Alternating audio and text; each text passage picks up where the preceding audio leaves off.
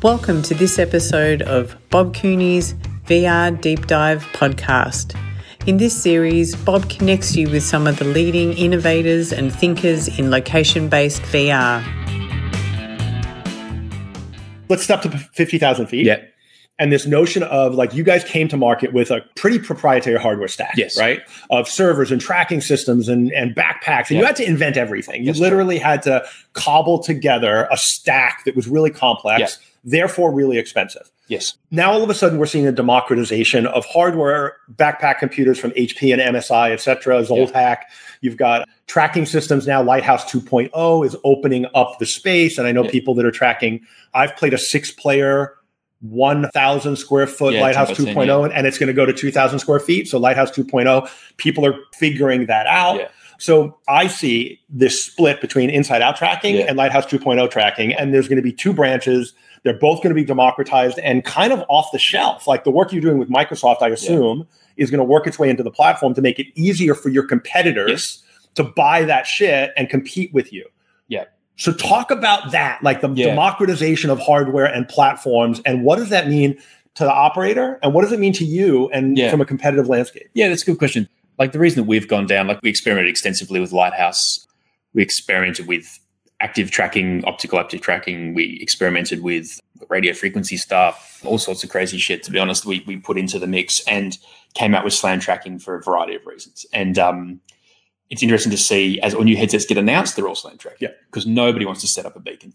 Ain't no one got time for that. And it's also, even with our experimentation with the Lighthouse, it has its limitations. It really does. When you, and I think your point's really good about that, that 0 to 1's hard, but 1 to 5 or 1 to 2 is super difficult. So yes, you can get it running as a tech demo, but then getting it reliable, making sure you can deploy it, that you can actually be either talking someone through on the phone how to fix it, because you've got to be sending, operators out. If you've got to be sending techs out every 2 weeks to tweak the base station. So it's interesting from my understanding, most, like every major company is going down the SLAM path. Just makes a lot of sense. Yeah, and even the new HTC headset, right? The Cosmos has SLAM tracking built in, and we'll see what so that's going to be Valve, the winner. And I think what Valve does. Like that'll be the winner. I guess, so the good thing is that it's good and bad. It's very good for us and difficult for the competition is it's a bit like mountain climbing, like getting a technology stack as base camp. Like that's that, and a lot of people win on the way. I mean, you look at what Zero Latency's done, like even when we build our own proprietary tracking, the reason we did that is we looked at OptiTrack and it's like at that stage, it was like, 500 or 600 grand Australian just for the cameras. And it's like, that's completely, it's just not going to work. No one can afford to buy that. So we built our own, we proved the market, we led the charge. OptiTrack started getting a lot of orders and their prices came down. But, you can still replicate a zero latency system off the shelf equipment, but it's still challenging to operate it well. I think the reason our customers come back and buy systems is, we're here 24/7, we're building content, we're working with them, if their technology has problems or on the phone, that after support is really important. Also compelling content. Like I've played a lot of VR and there's a lot of it still, even though people can come to us or competitors and copy good ideas, it's still really hard and expensive to make good content. It's hard to make it feel fun and repeatable. Like all that stuff's a real big challenge. And that's sort of what you're stacking on top of that base camp. Plus, I guess there's brand recognition. And then there's a lot of IP in the background that makes this possible. Like I watch competitors pop up all the time and sometimes I sweat and sometimes I'm like, oh, that's great because you're going to hit a brick wall with that, mate. So that's going to really hurt you in 6 to 12 months' time. Yeah. And you can see that time and time again because there's things that we have done. We probably need to talk about them more, but it's also good to keep them a bit quiet. Like there's things that we've done and rabbit holes we've gone down that are dead ends, and you can spend a lot of time and money going down those rabbit holes. Yeah. So there's that element. And then also the competition. Like we made a decision really like in March, Scott and I were like, right, we see this happening. We've got traction. We're not going to get an exclusive deal with these companies, nor is it reasonable to ask for it. All we expect is to get a head start. Yeah. That's all we need. Yeah. Because we're the fastest and we're the best at what we do. So we just want to be on the front foot with this. And we've seen the future and then having that validation of going, right, you guys see this as well. You're supporting this platform. Fantastic. That's a whole bunch of stuff that I don't need to worry about anymore. Let's get busy on the other stuff that we can bring value and, which is really interesting. And I think it's also, it's kind of the fun bits as well. It's the content and how do you link sites together and do leads. It's not as much, okay, how do we get 3 things and turn it into a backpack. And one of the things I'll throw out here is that I think that one of the risks that I've talked about for a long time is for operators is, how do you know when the right time to invest in a certain technology is, that you're not because you don't want to buy the thing on the end of the technology curve, right? And this was, to be totally honest, this was one of the challenges I think we had in the BD that I was doing for you guys, was I felt like, I kind of knew that we were on the back end of that technology curve, and people were paying a lot of money for technology that ultimately was going to be replaced by something a lot more cost effectively. And so now what you're doing is, now people coming in, I'm just going to say this right to everybody watching, if you're thinking about getting into free roam VR, for the last 6 months, I've been fucking hold off. This is not the time to buy. I'm going to tell you right now, this is the time to buy, because you're on the front end of a whole new technology curve. And this stuff's going to be good for several years before the next technology comes out. And if you can get into something that works now, you're going to be safe with your investment for the next several years. I think there's 2 elements to that. So how did Zero Latency deal with that? Mid last year, we changed our commercial arrangements basically, but a lot of deals were being signed, and people are paying for exclusivity as an example, locking down markets. That's a big part of what Zero Latency does with a lot of its earlier partners. They want a piece of a market, they want to hold that, and that's fine. We've done that. Also allowing white labeling. We stopped all that. And we also lowered the price. We lowered the amount of packs that you needed. We changed the commercial model and also acknowledged that. And I think there's also another thing I'll throw out, which I talked about as well, is being in the market, you're making money. You're starting to sell tickets, you're building your audience. The sooner you're in the market, the sooner you're building your commercial arrangement in your market. And so there's actually an advantage to moving fast too, regardless of the tech stack. Because the customers... Well, you've got people who do they know? Also, there's that. And then also with our existing partners, we've gone out with a fantastic deal to do it below cost to upgrade them, and that's an open deal for as long as they can do that whenever they want. We're not going to put a window on that. It's about bringing them with us. We're still going to support Gen 1. Plus, Gen 1, it still works. It's not just about the amount of pixels in the headset. It's about the content. It's about the GMs. It's about the operator's ability to run a business and market it and get good rent and all that stuff that you just need to be able to do. It's not an ATM. It's about a ticketing system that does high conversion. There's a lot to it. There's a lot. And we see that, with the high operators, they're the ones that are great at, cross-selling and bringing people in and remarketing and everything. All that stuff's still relevant. Plus, look, if you're a VR aficionado and you're going to know that I've got a new Vive at home, Zero Latency's OSVR stack is not as good. But for the vast majority of the people who are coming and who you want to be attracting, they just want to come and do something fun with their friends. It's... people are still playing Time Crisis, because for different reasons they will play a PlayStation at home. So it's not just about the technology. It's a whole bunch of other stuff as well. And yes, it's good. I agree with you. It's and this technology is certainly going to be there for some time, the new SLAM tracking. But I think that, we're still seeing great user scores and great throughput through the Gen 1 systems, because it's not just about the tech.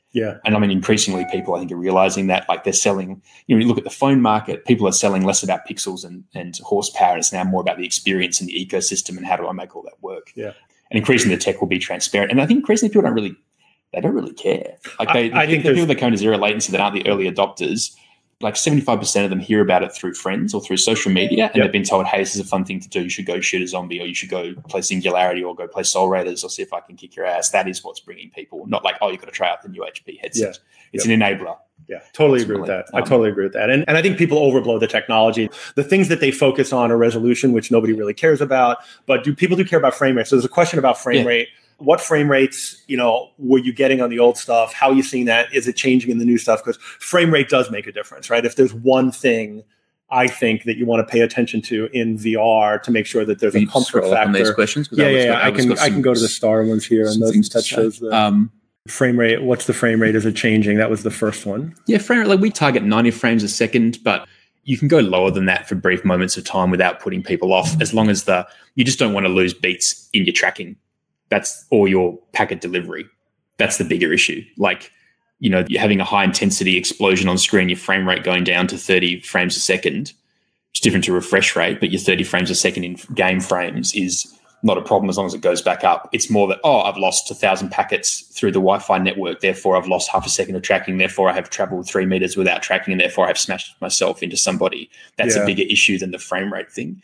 But certainly the frame rates, the actual frame rate refresh rate, the hertz on the OSVRs has been good. It's completely enough. And from what we're seeing as well with the Windows mixed reality stuff, it's really good. It's interesting as well, the OSVR. So that's our Gen 1 headset that we work with Sensix to customize it for our needs, because there is stuff that those older fully enclosed headsets are not great for. location-based VR, they are swampy in there and they're difficult to maintain, and they don't work particularly well in high throughput physical experiences. You're putting someone in for a tethered experience for a few minutes is different to walking through a space and sweating for 30 minutes.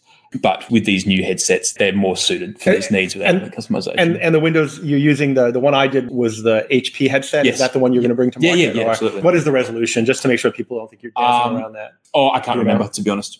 But it's Vive Pro better, right? Yeah. So you're going to push the envelopes on that. And then there's a question here Andre's asking about 6 people in 2,000 square feet. First of all, you run up to 8 players. Yeah, 8 players. But you mentioned like some more coming flexibility as far as size and configuration. What does Slam do for that? So there's 2 elements to that with Gen 2 and sort of putting them together. So the issue is, can we get the price down and can we get an entry-level price? And the answer is yes. So let me wind that back a little bit, talking about, I guess, Slam, what the impact of that is. At the moment, the flag for one player is high because you need all the cameras and outside tracking. And now you don't need that as much. You don't need to have... You can get one player in for a lot more cost effective. So we're going to open with a 10-pack package, essentially, for $199,000 US, because I think that's enough technology for people to get into it. And then we can add more backpacks as you go. I mean, obviously, as part of the sales process, you talk to people about where it's going to be and how...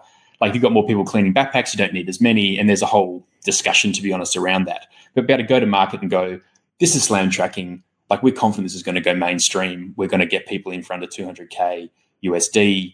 This will get you set up. And then, depending on the economics of your business, you can put in different add-ons, which is really, really important. So then the other thing is people are like, look, it's really hard to get a 10-meter span. It's just difficult. So, and that's space between columns, the space between columns, because buildings have roofs and columns hold up roofs. So yes, I know it's unescapable. So what we've done is basically make a series of customized sizes, just some smarts in terms of the content team. So now it can go down to 8 by 16, which is closer to 25-foot spans, because it's not the length that's a problem. So that's another thing, because people come on board, they get excited, then they try to find real estate. So making sure... Grab my calculator here. You said 8 by 16. That's meters, right? Yeah. So, okay. Yeah. I'll do that for you guys. Don't worry about it. Keep listening. Yeah, but Logan, the quests don't work in a multiplayer location-based environment, mate. You asked a question about 10 quests for 3,200. Like, I would love that to work, but it's not a thing currently. And that's the thing that we did. I don't know if you were in earlier, but like there's a massive amount of drift in the Quest and the Vive Focus. They just, like, you put a bunch of people. Yeah, that look like anybody can run a demo at a trade show, right? And so we've done, one of the companies I do some work with, Holodeck's been testing the Vive and the Focus and the Quest, and they're just not ready for prime time yet. I see your comment, Logan. You can choose to believe me or not. You just need to trust me on that, mate. Yeah. It's not a thing at the moment. Yep. Yeah, so to avoid confusion, so Sebastian's got a question. Yeah, so we've tested 8 players in our 185 square meter. Like, and also we've been customizing anyway. People come to us and we've been just, putting that into the mix anyway. So 8 players in that space, it's good. We were testing it the other day with our player versus player game, which is super fast. With good game design and good safety systems, it's plenty of space to put 8 players in.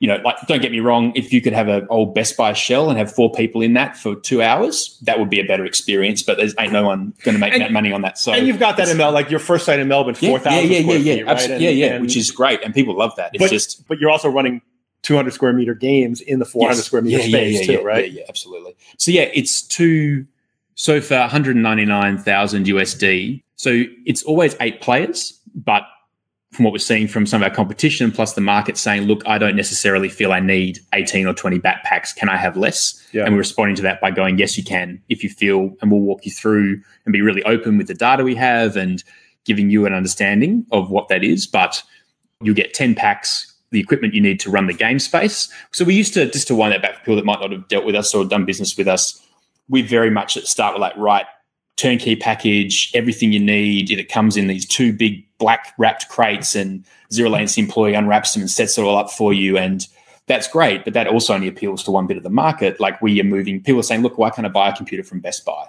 The answer to that is there's compatibility issues and we need to be able to run software on them. But we have changed some of what we do in the back end and made it easier and just been more flexible. It's like, okay, we don't really want to ship a computer from Australia to America if we don't have to. So let's talk about how we get people buying things locally. And now that doesn't mean somebody can just go to Best Buy and buy any computer, strap it on a vest and put it in the arena, right? I just want to be clear. So talking more like we used to, for example, send a spectator machine. which meant that you could watch it in the lobby. That's not necessary. But certainly the computer's on your back. I mean, we intend to be drop shipping as quickly as we can, but as we talked about at the start of the podcast, it's really important to not, like, we want to make sure they work when they arrive, and making sure that, sending a specialist there to get you set up and get you comfortable and answer your questions is still a really important part of Zero Latency's process, because it's important that people feel, that they have a connection to the company, that they meet people, that they're shown how it all works and can answer the questions. Yeah. I think in the future, there'll be drop shipping, absolutely. So there's a lot of questions about Quest. Now what's happened is that there's, question about tracking systems, and now we're getting into inside-out tracking and SLAM. And now there's noise around Quest, and there's noise around Vive Focus. And so let's just talk a bit about the Windows system from your perspective versus the all-in-one headsets, which are based on mobile chipsets, right? And so for those, Quest and Focus are basically cell phones technology in an all-in-one headset. And I'm not demeaning them in any way. The 835 chipset's great. I think the 845 is going to be better, and the 855 with 5G is where I think that's the next, as a bit of a futurist. I talked about getting in on the curve. Getting in now with the Windows system on inside-out tracking makes a lot of sense, or even the Vive Focus. The next big one is going to be 5G and the 855 chipset, which is still a couple of years away. But also as well, like anything with inside-out tracking, like the drifting is real, and the way that things move, like the bigger the space, I wouldn't say it's exponential. I haven't got the graph in front of me, but it gets more complicated in terms of making sure that tracking's working, making sure it's consistent. And the more players you put in, it just makes it more and more difficult. So and dangerous. Like if you don't track the people accurately, and they do run, and especially when you get into competitive games, you can't stop it. You can try. Yeah. People will bump into each other. Yeah, absolutely. So I'm excited about all-in-one headsets. I think they're going to come of age eventually. It's not going to be this year. It's probably not going to be next year. From what we can gather from the market and speaking to people, it's just not, the complexity is not there. Plus, you think about, yes, you've got a Quest. It's got a battery. Like, how long does your phone last when you're putting it at 110% graphical power? The answer is not very long. It gets super hot. That was a Gear VR roller coaster problem. Like, there's still a lot of stuff in a prop in Bob's phone or general phones that needs to be solved before there's something into location-based entertainment. Plus, if you want to get out of a room scale experience, look, I think they're great. I love the fact it's going down that path, but we're not there yet. And even and the idea of, like, I have a dream that one day you'll be able to pick up a multifunction device and go and play, PUBG at the park or whatever. But I think we're way away from that. Even with 5G, I debate that. I think it will, but I think people said that in the 80s about laser tag too. It's never happened. But I still think, like, also, people want good graphics as well. Like, you've got to be able to push the envelope, and the more, like, people's bar for, like, if you're at home I downloaded Fortnite for free, look at the graphics, like, and that's why 5G, like the ability to stream 3D 360 degree environments stereoscopically, it's going to take 5G, and 5G is not going to be rolling out for a couple of years in practical terms. Though there are some companies that are actually experimenting with it on local basis. So we'll see what that happens. But realistically, I don't think you're going to see the mobile. And the other thing, I'm going to put a flag in the mobile headset conversation. The Vive Focus isn't great. Like, I'm getting a lot of feedback from developers that are using it and they don't love it. The Oculus Quest is amazing, but Oculus does not give a fuck about location-based VR. They've hired one person in the entire organization who has that in their title, and I can't even get them to fucking show up at a conference. So I don't actually think Oculus gives a rat's fuck, despite showing Dead and Buried, which made a great media publicity stunt, but that's really what it was, from my opinion. Not to, like, I wish Oculus would, like, just get out of the echo chamber and put down the Kool-Aid, because if they think that SLAM tracking is the barrier to entry for their headsets, they're tripping. It's not the problem. The room scale is too small. It doesn't. People don't want it. I mean, you look at what moved the needle more than SLAM tracking for adoption of VR headsets was Beat Saber being on PlayStation, because it's a compelling thing to do at home. It's a great game. Like, one dude made that because, like, throwing, rant in 5 seconds, but, like, throwing tens of millions of dollars at AAA studios to make console games for your headset is not a way to do it. Like, you've got to put it in the hands of innovators who are like, oh, you know what? I'm going to make this thing that no one's thought of. Like, that's how you paradigm shift. Like, that's how, look, 10 years ago, if you said, you're going to be able to actually make 7 figures or 8 figures playing video games online, you'd be laughed at.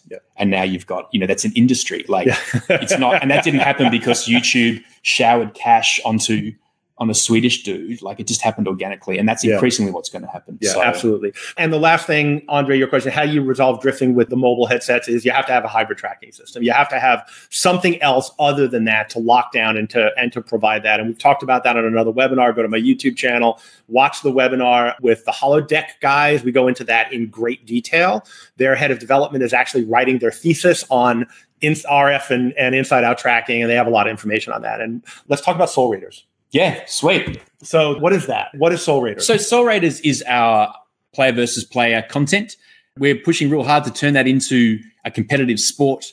So what it is a game where it's teams of up to 4x4 and you're playing over 3 maps to essentially compete for this futuristic energy source. I guess the narrative conceit of it is we become a trans interplanetary species and we basically exist by dropping these bots through these alien portals that can't take organic matter. So you're saying Elon Musk was successful ultimately? Yeah, exactly. And he was actually an evil genius. Yeah, and essentially there's these alien portals and you're dropping these robots through these rifts, which is cool because that's why the bots keep spawning. And it's kind of nice to have like its backstory, but it's kind of cool to have a game that makes sense when you dig into it. So basically this game, it's competitive and it's been a really fun evolution. Like we've been working on that game for 15 months. It's our most ambitious title, new creative director, a lot of new team members. It's been really, really refreshing to get that new stuff into the system. But before that, we spent 6 months doing all these tests. Like the first time we did player versus player, we turned on all the backpacks in the building and we got to 13 before the tracking system couldn't cope. And we just went, right, turn on friendly fire in this 4,000 square foot map. And it wasn't fun. It's just like if you're facing down with automatic weapons against another group of people, it doesn't last long. So we sort of refined it. We tried class-based stuff. We tried different maps, like different sort of moving platforms and all this stuff. And what we've landed on, sort of flash forward, is what we found with Soul Raiders is we got a great sort of shooter mechanic, like working with cover and kind of like shooting distances and getting that refined. But it still wasn't quite there. And then like, let's put in an objective. And let's see how and it's a complete game changer. So the whole game is that you're either going after these data canisters, which are a static object that you've got to acquire, or you're moving these soul core balls. So it feels a bit like one level feels like basketball. It's super fast. You go bang, bang. You've got to pick up these things and move really quick. Some of them feel more like soccer where you've got to work as a team to push up these cores. But that dynamic's really important because it not forces in a bad way, but it does force social interaction because it's not about kills. It's about goal acquisition. And that's been an absolute game changer. And to watch Alpha Army, we call them, who are our basically volunteers and that come in and just test our games. They get a lot of free VR. They come in and test it. Switching that paradigm was just an absolute game changer. Yeah. So, and so one of the things that I talk about... It's payload, exactly. Payload in game terms. Yeah. Thank you, Sean. Yeah. That's exactly what it is. And one of the things I talk about in game design that a lot of companies coming into the space just don't understand, one is game design, but two is like the idea of game mechanics and core loops. And so you've got multiple core loops in this game, which really drives repeat playability. And it's easy to play, it's easy to learn, but the ramp up as far as strategy is really, I found really compelling. Yeah. And I also think the thing is that people want social experiences. The research overwhelmingly says people want social experiences, and just putting a bunch of people VR without curating the social experience of why do they have to play together? Yes. If you could play laser tag by yourself with a room of 20 people and have fun, but you're playing by yourself. Yeah. In this game, you can kind of do that, but it's so much more fun to play as part of the team. Yeah, absolutely. And like that increasingly, and we found that when we had one person in the game and we put 2 people in, just seeing that interaction, even as they're just playing it, in the early startup phase when you're pre-funding because you're doing it because you love it. It's massive. Having someone to talk to and then talking about the game afterwards is really, really important. I mean, that's, I think, so much what drives online games now as well. These, smaller team games, they're intense as well. Like those, Battle Royale, it's an interesting medium. It's like, it probably wouldn't, if you tried to sell that into EA 4 years ago, you probably laughed out of the room. It's like, no, I'm going to spend 30 minutes. If I get shot once, I go back to the lobby. People are like, you're crazy. That's the end of part 2 of this interview. Part 3 is up next.